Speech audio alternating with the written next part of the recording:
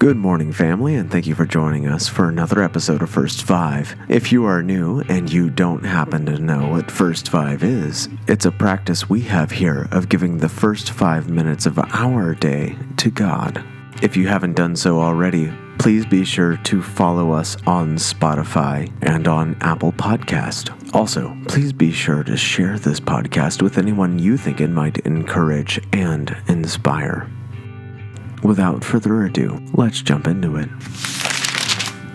Our scripture for today comes to us from the book of Joshua, picking up in verse 1 of chapter 20, and I'll be reading to you today from the English Standard Version. Then the Lord said to Joshua, "Say to the people of Israel, appoint the cities of refuge of which I spoke to you through Moses, that the manslayer who strikes any person without intent or unknowingly may flee there. They shall be for you a refuge from the avenger of blood. He shall flee to one of those cities and shall stand at the entrance of the gate of the city and explain his case to the elders of that city. Then they shall take him into the city and give him a place, and he shall remain with them. And if the avenger of blood pursues him, they shall not give up the manslayer into his hand, because he struck his neighbor unknowingly and did not hate him in the past.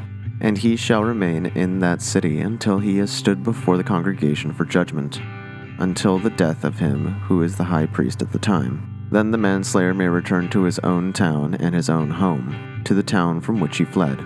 So they set apart Kadesh in Galilee, in the hill country of Naphtali, and Shechem, in the hill country of Ephraim, and Kiriath Arba, that is Hebron, in the hill country of Judah.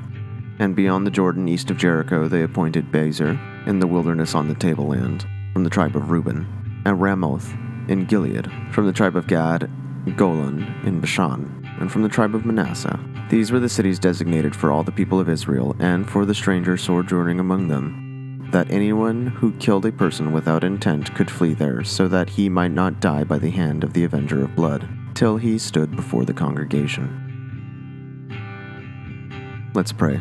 Lord, we're thankful that you are just and you have a grand plan, even if we do not understand it.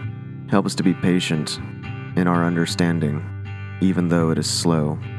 Help us to wait on you and hear what you are saying. In Jesus' name, amen. This has been your host, Pastor Brody Hart. Thank you so much for joining me once again for another episode of First Five.